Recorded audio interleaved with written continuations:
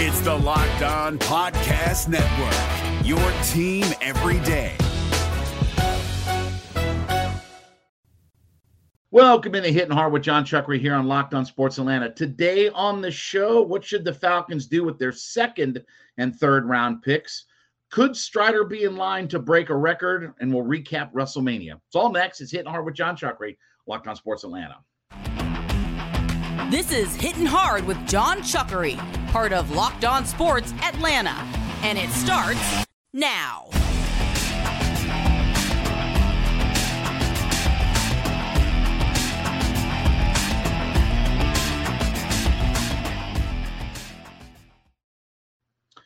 Hittin Hard is brought to you by FanDuel Sportsbook, the official sportsbook of Locked On. Make every moment more. Visit FanDuel.com/LockedOn today to get started. We ask you to subscribe or follow for free on YouTube or wherever you listen to all of your podcasts.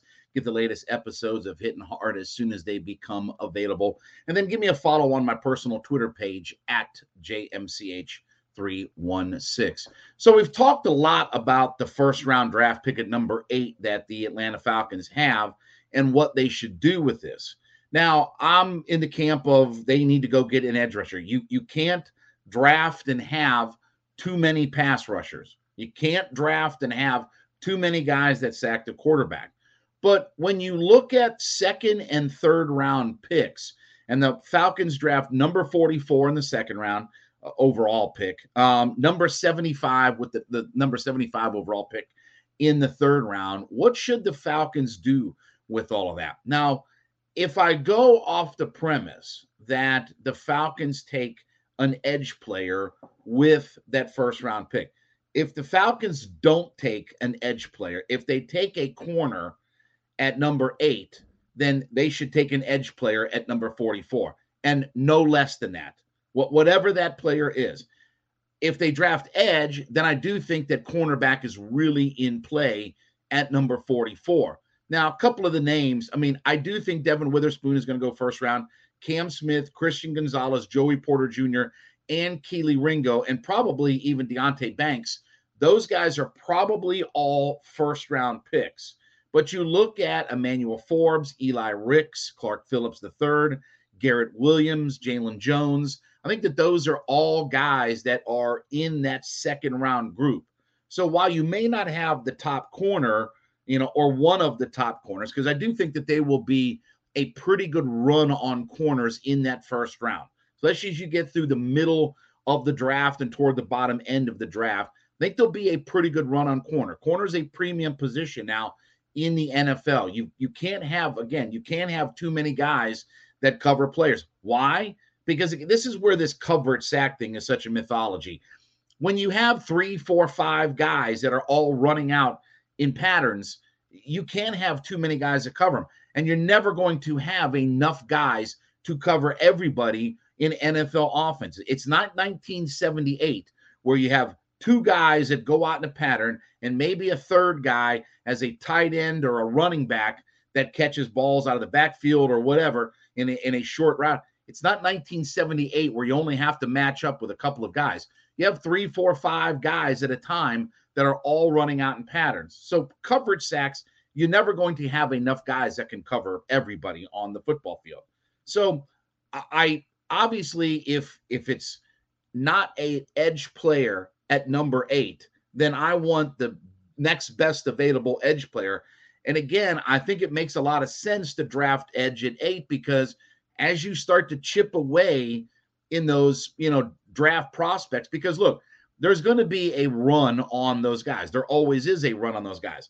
But you figure Anderson, Wilson, Van Ness, Nolan Smith, those are going to be guys that are going to be drafted probably fairly early. And you might even see guys like Andre Carter II, B.J. Ojulari.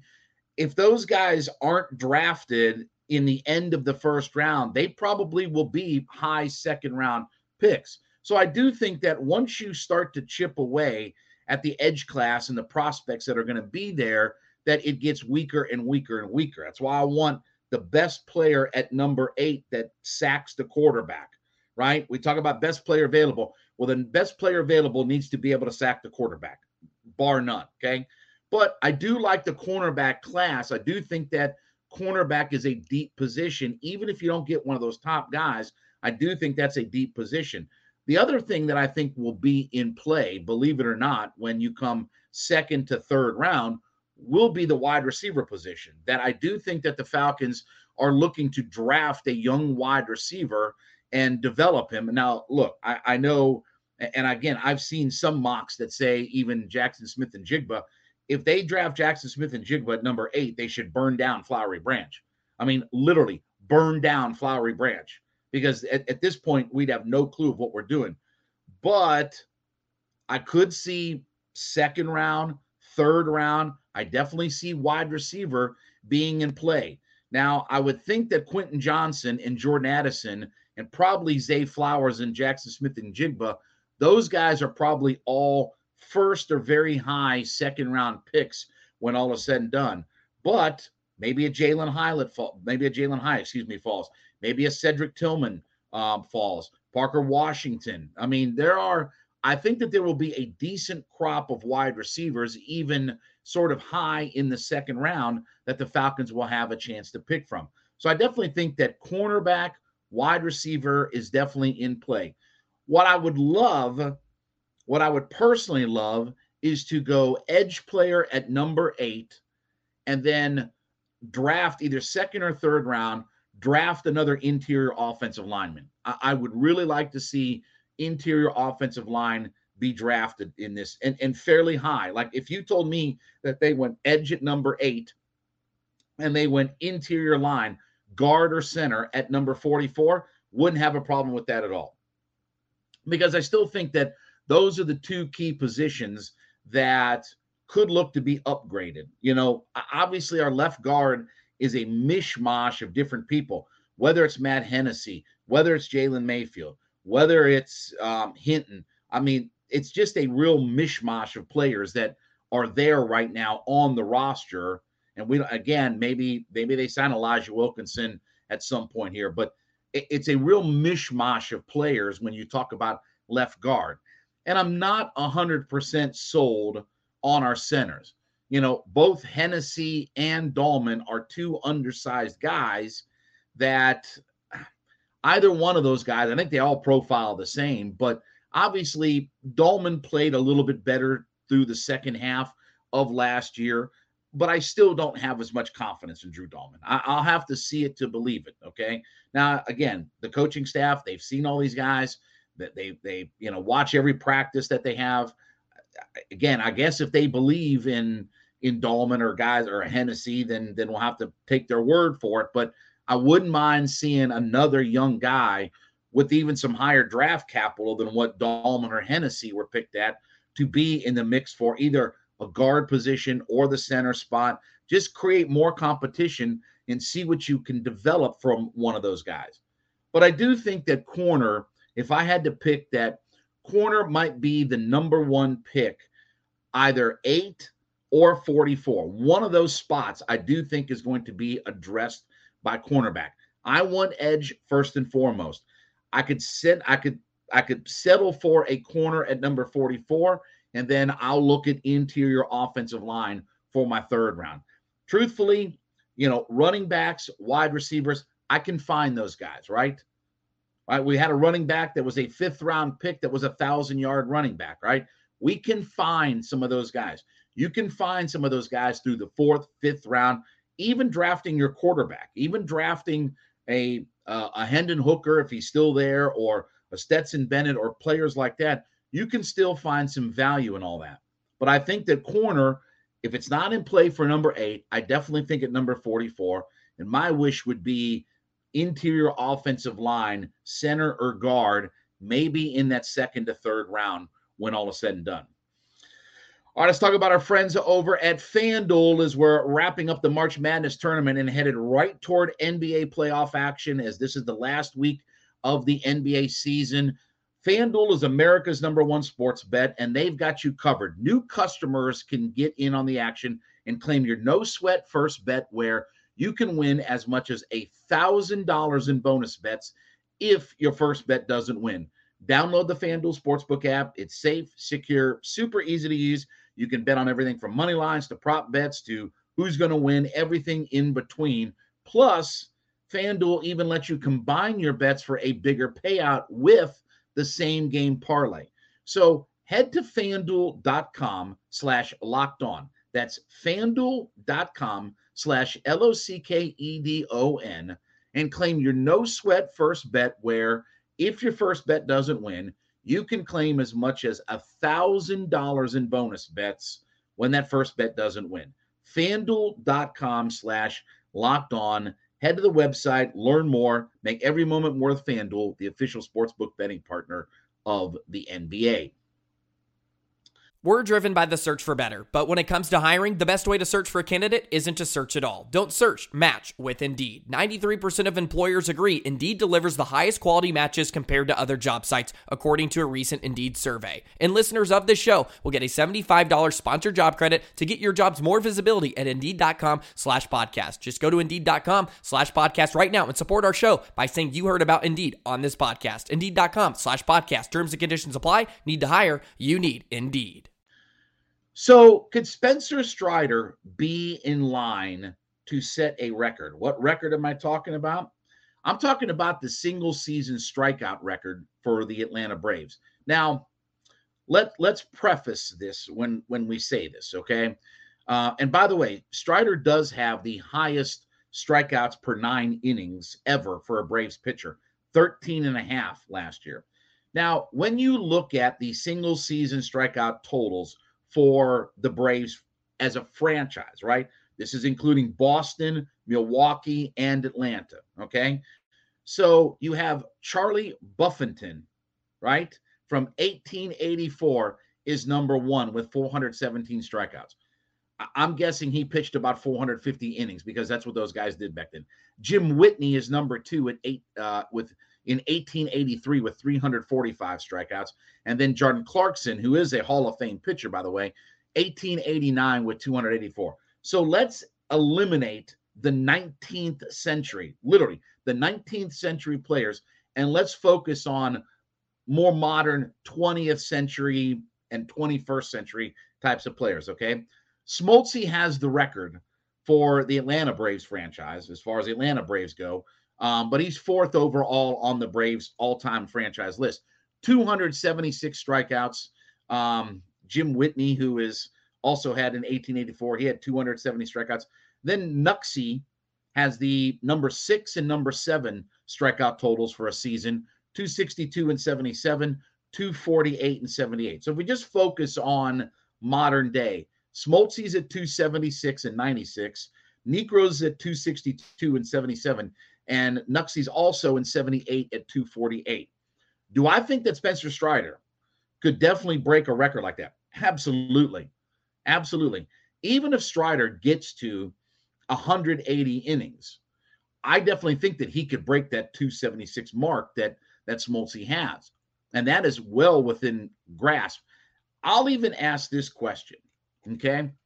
If there was a way for Spencer Strider to get to 200 innings. And I know that in today's modern baseball, we talk about all of these records that are not likely to fall or milestones that are not likely to be reached, right? We talk about 300 wins and different things like that, right? Pitchers winning not just 300 games, but pitchers pitching 200 innings a year is something that we don't see a whole lot of, right? But if Strider could find a way, and I think that this is very doable, if he could find a way to be 180, 200 innings, could he be a 300 strikeout pitcher? Now, 300 strikeouts was a little bit more regular in the 70s and 80s to 90s, right? We saw J.R. Richards, Sandy Koufax, Nolan Ryan do that, and then Randy Johnson. I think Kurt Schilling had a year. I think Pedro had a year. Chris Sale has been a 300 strikeout pitcher, right? So there are modern guys that are, not 1884 types of players. The Ryans and the Nolan Ryans and Koufax and J.R. Richard and Randy Johnson, guys like that are more modern types of pitchers. I wonder if Strider, if he couldn't find a way to pitch 180 to 200 innings, couldn't be a 300 strikeout pitcher. Obviously, he's got immense swing and miss stuff. Again, last year he set the Braves franchise record with 13 and a half strikeouts per 9 innings.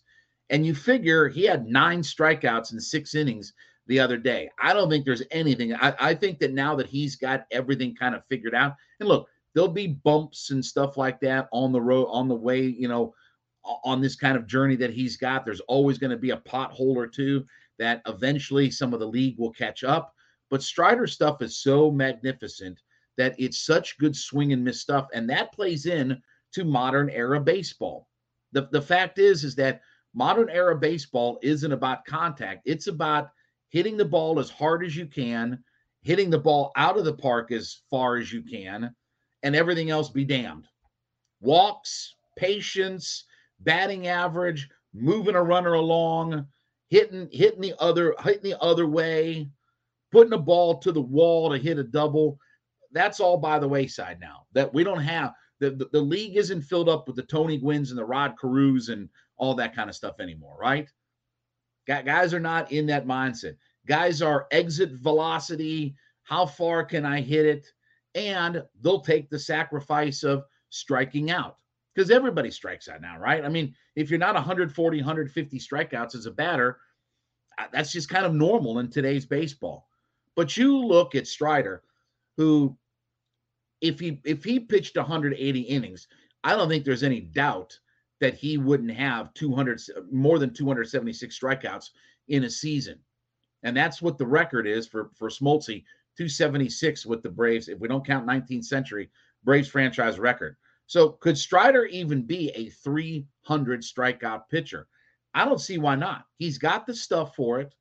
He's got all the swing and miss stuff. It plays into what modern baseball is. Everything about Strider. And look, Strider's one of these guys that wants the ball, right? I don't think Strider is one of these guys that is a 5-inning just type of pitcher. I think Strider's one of those guys that you give the ball to and you feel like your bullpen has a minimal amount of work to be done, right? I think he can be a 6 to maybe even 7-inning type of pitcher. I don't know that he's necessarily an innings eater, because nobody's an innings eater nowadays, and you're just trying to find at least 6 innings out of a starter. But if you figure if he gets 30 starts and he pitches 6 innings to start, he's going to have 180 innings. I don't think 276 strikeouts is all that unfathomable. I don't think that that's a lofty goal to try to hit. So we talked about last year at the start of the season that I thought that the Braves would set their franchise record for strikeouts by a pitching staff. Well, they did that. And obviously Strider was one of those guys that he came up, and obviously he took over, that staff, and he was a 200 strikeout pitcher. Now I want to see, honestly, if he could be a 300 strikeout guy. If he could be a modern day Randy Johnson, Nolan Ryan, J.R. Richard, Chris Sale kind of pitcher that just racks up strikeout after strikeout after strikeout. Now, again, J.R. Richard, Nolan Ryan, those are guys that would pitch 300 innings, right? I mean, back in the old days of, hand a guy a baseball, and if he's your starter, you expect him to pitch 7, 8, 9 innings out there and complete a whole bunch of games. Not expecting him to do that, but even at 6 innings a start, and he gets, say, 30, 32 starts, he could certainly be in that 276 mark. So watch out for that particular number when it comes to Spencer Strider, as he chases down potentially the all-time strikeout record. I certainly think that the 276 is very doable, and if he beats John Smoltz's record, look, he could be potentially a 300 strikeout guy when all is said and done.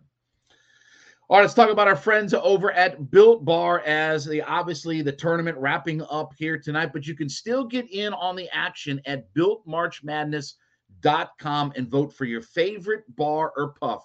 Go to BuiltMarchMadness.com, vote for your favorite bar or puff, no matter what type it is out there, and then you could be registered to win a box of Built Bars. We're going to give 50 lucky Locked On listeners a free box of Built Bars, and one lucky Locked On fan is going to win a 12-month subscription where you're going to have Built Bars delivered right to your home. So head to BuiltMarchMadness.com today. Vote for your favorite bar or puff, 4 grams of sugar, 130 calories, 17 grams of protein. whether you want the texture and the flavor of the protein-infused marshmallow puffs, whether you want traditional protein bars as is, vote for your favorites today at BuiltMarchMadness.com. Check out, obviously, at Built.com, all of the selection of all the different protein bars that they have available, but register to win a free box of Built bars or that 12-month subscription by going to Built.com today and BuiltMarchMadness.com. Vote for your favorites. Well, let's recap WrestleMania here. It was, listen, night one was certainly better than night number two. You had a plethora of matches in night number one that were fantastic when all was said and done. You had John Cena versus Austin Theory. I thought that was a really good match. That was a great opener on night one. And look, the right guy won. You know, I know a lot of people were upset that John Cena got pinned, but you have to look at the fact of putting Austin Theory over and the fact that Austin Theory had to cheat to win, right? That's what he does. He's a heel. I have no problem with the result of this match. It didn't make as much sense from a business perspective to have John Cena pin Austin Theory because a lot of people thought that that was what was going to happen. I like the idea that Theory pinned him and he had to cheat to do it. I got no issue with all of that went on. Logan Paul, obviously, is another guy. Seth Rollins pinned Logan Paul, but Logan Paul has definitely made a name for himself in the WWE. Again, he's only had like 4, maybe 5 matches at most, but you always know he's going to do something crazy, and he gets the business. I give Logan Paul a lot of credit. He has really adapted to what wrestling is, and he gets the business aspect of it. He gets the idea of selling. He gets the idea of, again, the modern type of match with the high spots and different things like that. So I give Logan Paul all the credit. He may have lost at WrestleMania, and it made sense to have Seth Rollins pin him, but I give Logan Paul all the credit in the world. I really did like the Rey Mysterio, Dominic Mysterio, and I didn't know how I would feel about this angle leading into it. But last Friday, when Rey Mysterio finally hit Dominic, that was a massive crowd pop. That's the thing that everybody had been waiting for, and then he makes the match. I really like that whole angle out there, and I didn't know how I'd like this match, but I thought it was a great spot when Rey pulled off his belt and started spanking Dominic. Like, that was a great spot. Thought they did a really good job, and you could see that Dominic's got a little bit of that Rey in him. I mean, obviously, look, he's a different kind of kid and a different kind of athlete, and he's a much bigger kid, but you can see that he's got some of that he's learned from his old man. So I thought that was a really good match and a really well done angle. Then we get to what was the highlight of night number one, Rhea Ripley pinning Charlotte Flair to win the WWE SmackDown Women's Championship.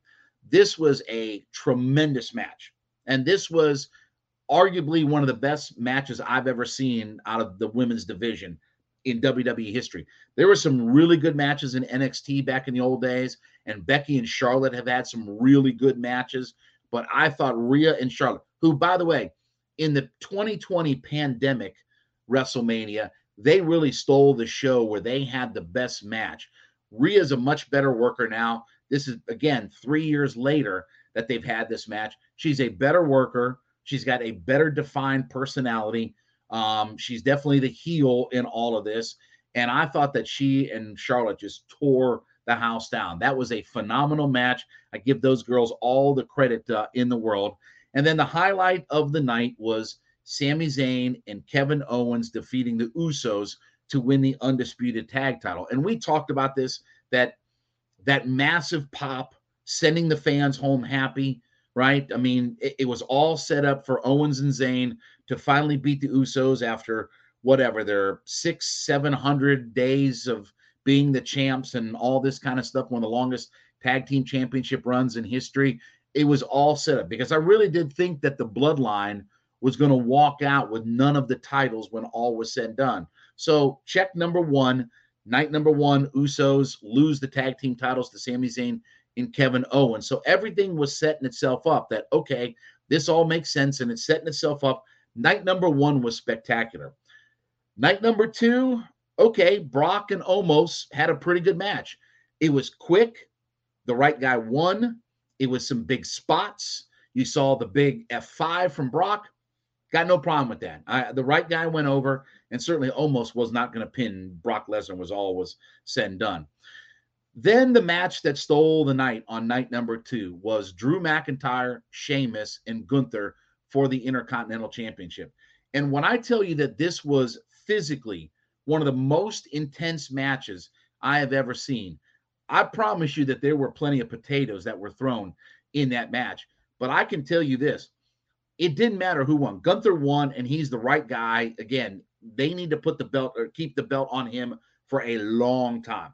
He's that good of a worker. And if you want to bring back the allure of the Intercontinental Championship, rather than changing belts all the time, let Gunther have like a 2-year run with the Intercontinental Championship and slay all the different people that come up. But when I tell you that none of those guys came out a winner, because Sheamus's chest was all bloodied up from all the chops. Gunther was all black and blue through his chest. I mean, those guys were landing haymaker after haymaker, and the chops and the physicality of that match, that's what stole the show. Like, that was physically one of the most intense matches I've ever seen.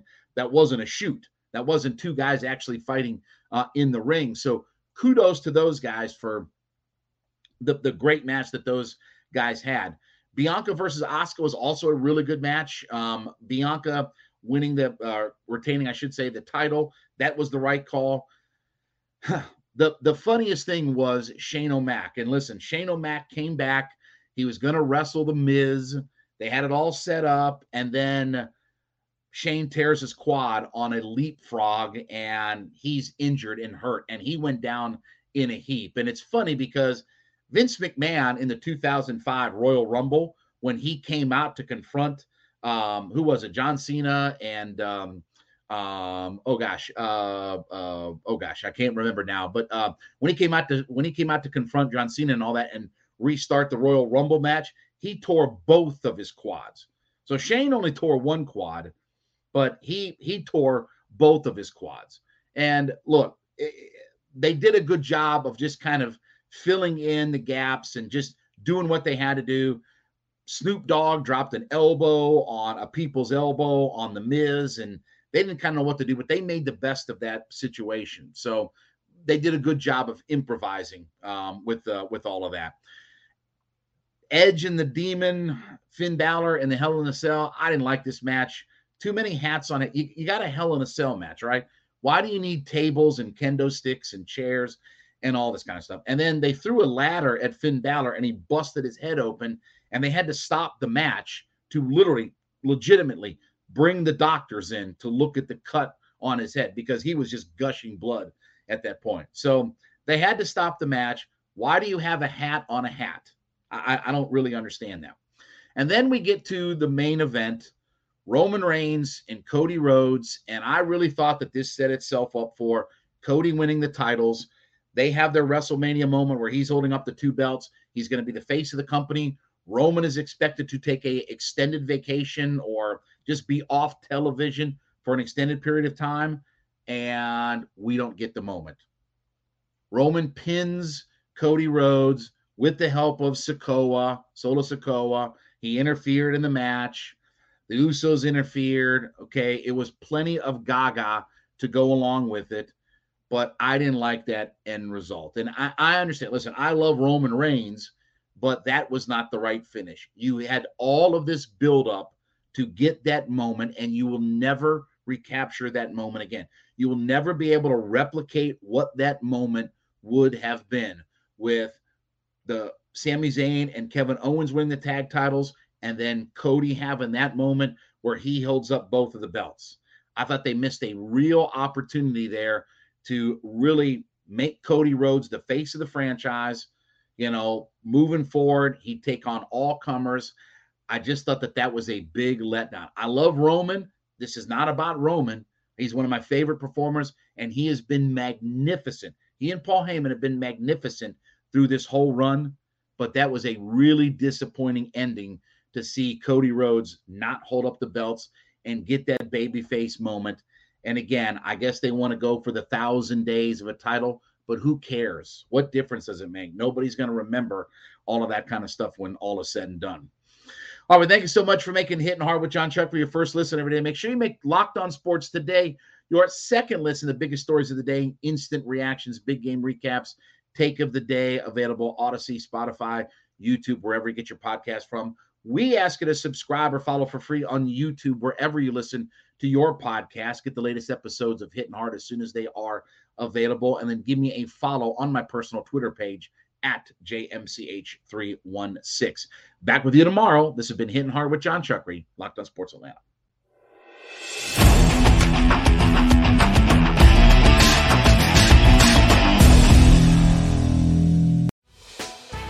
Hey, Prime members, you can listen to this Locked On podcast ad-free on Amazon Music.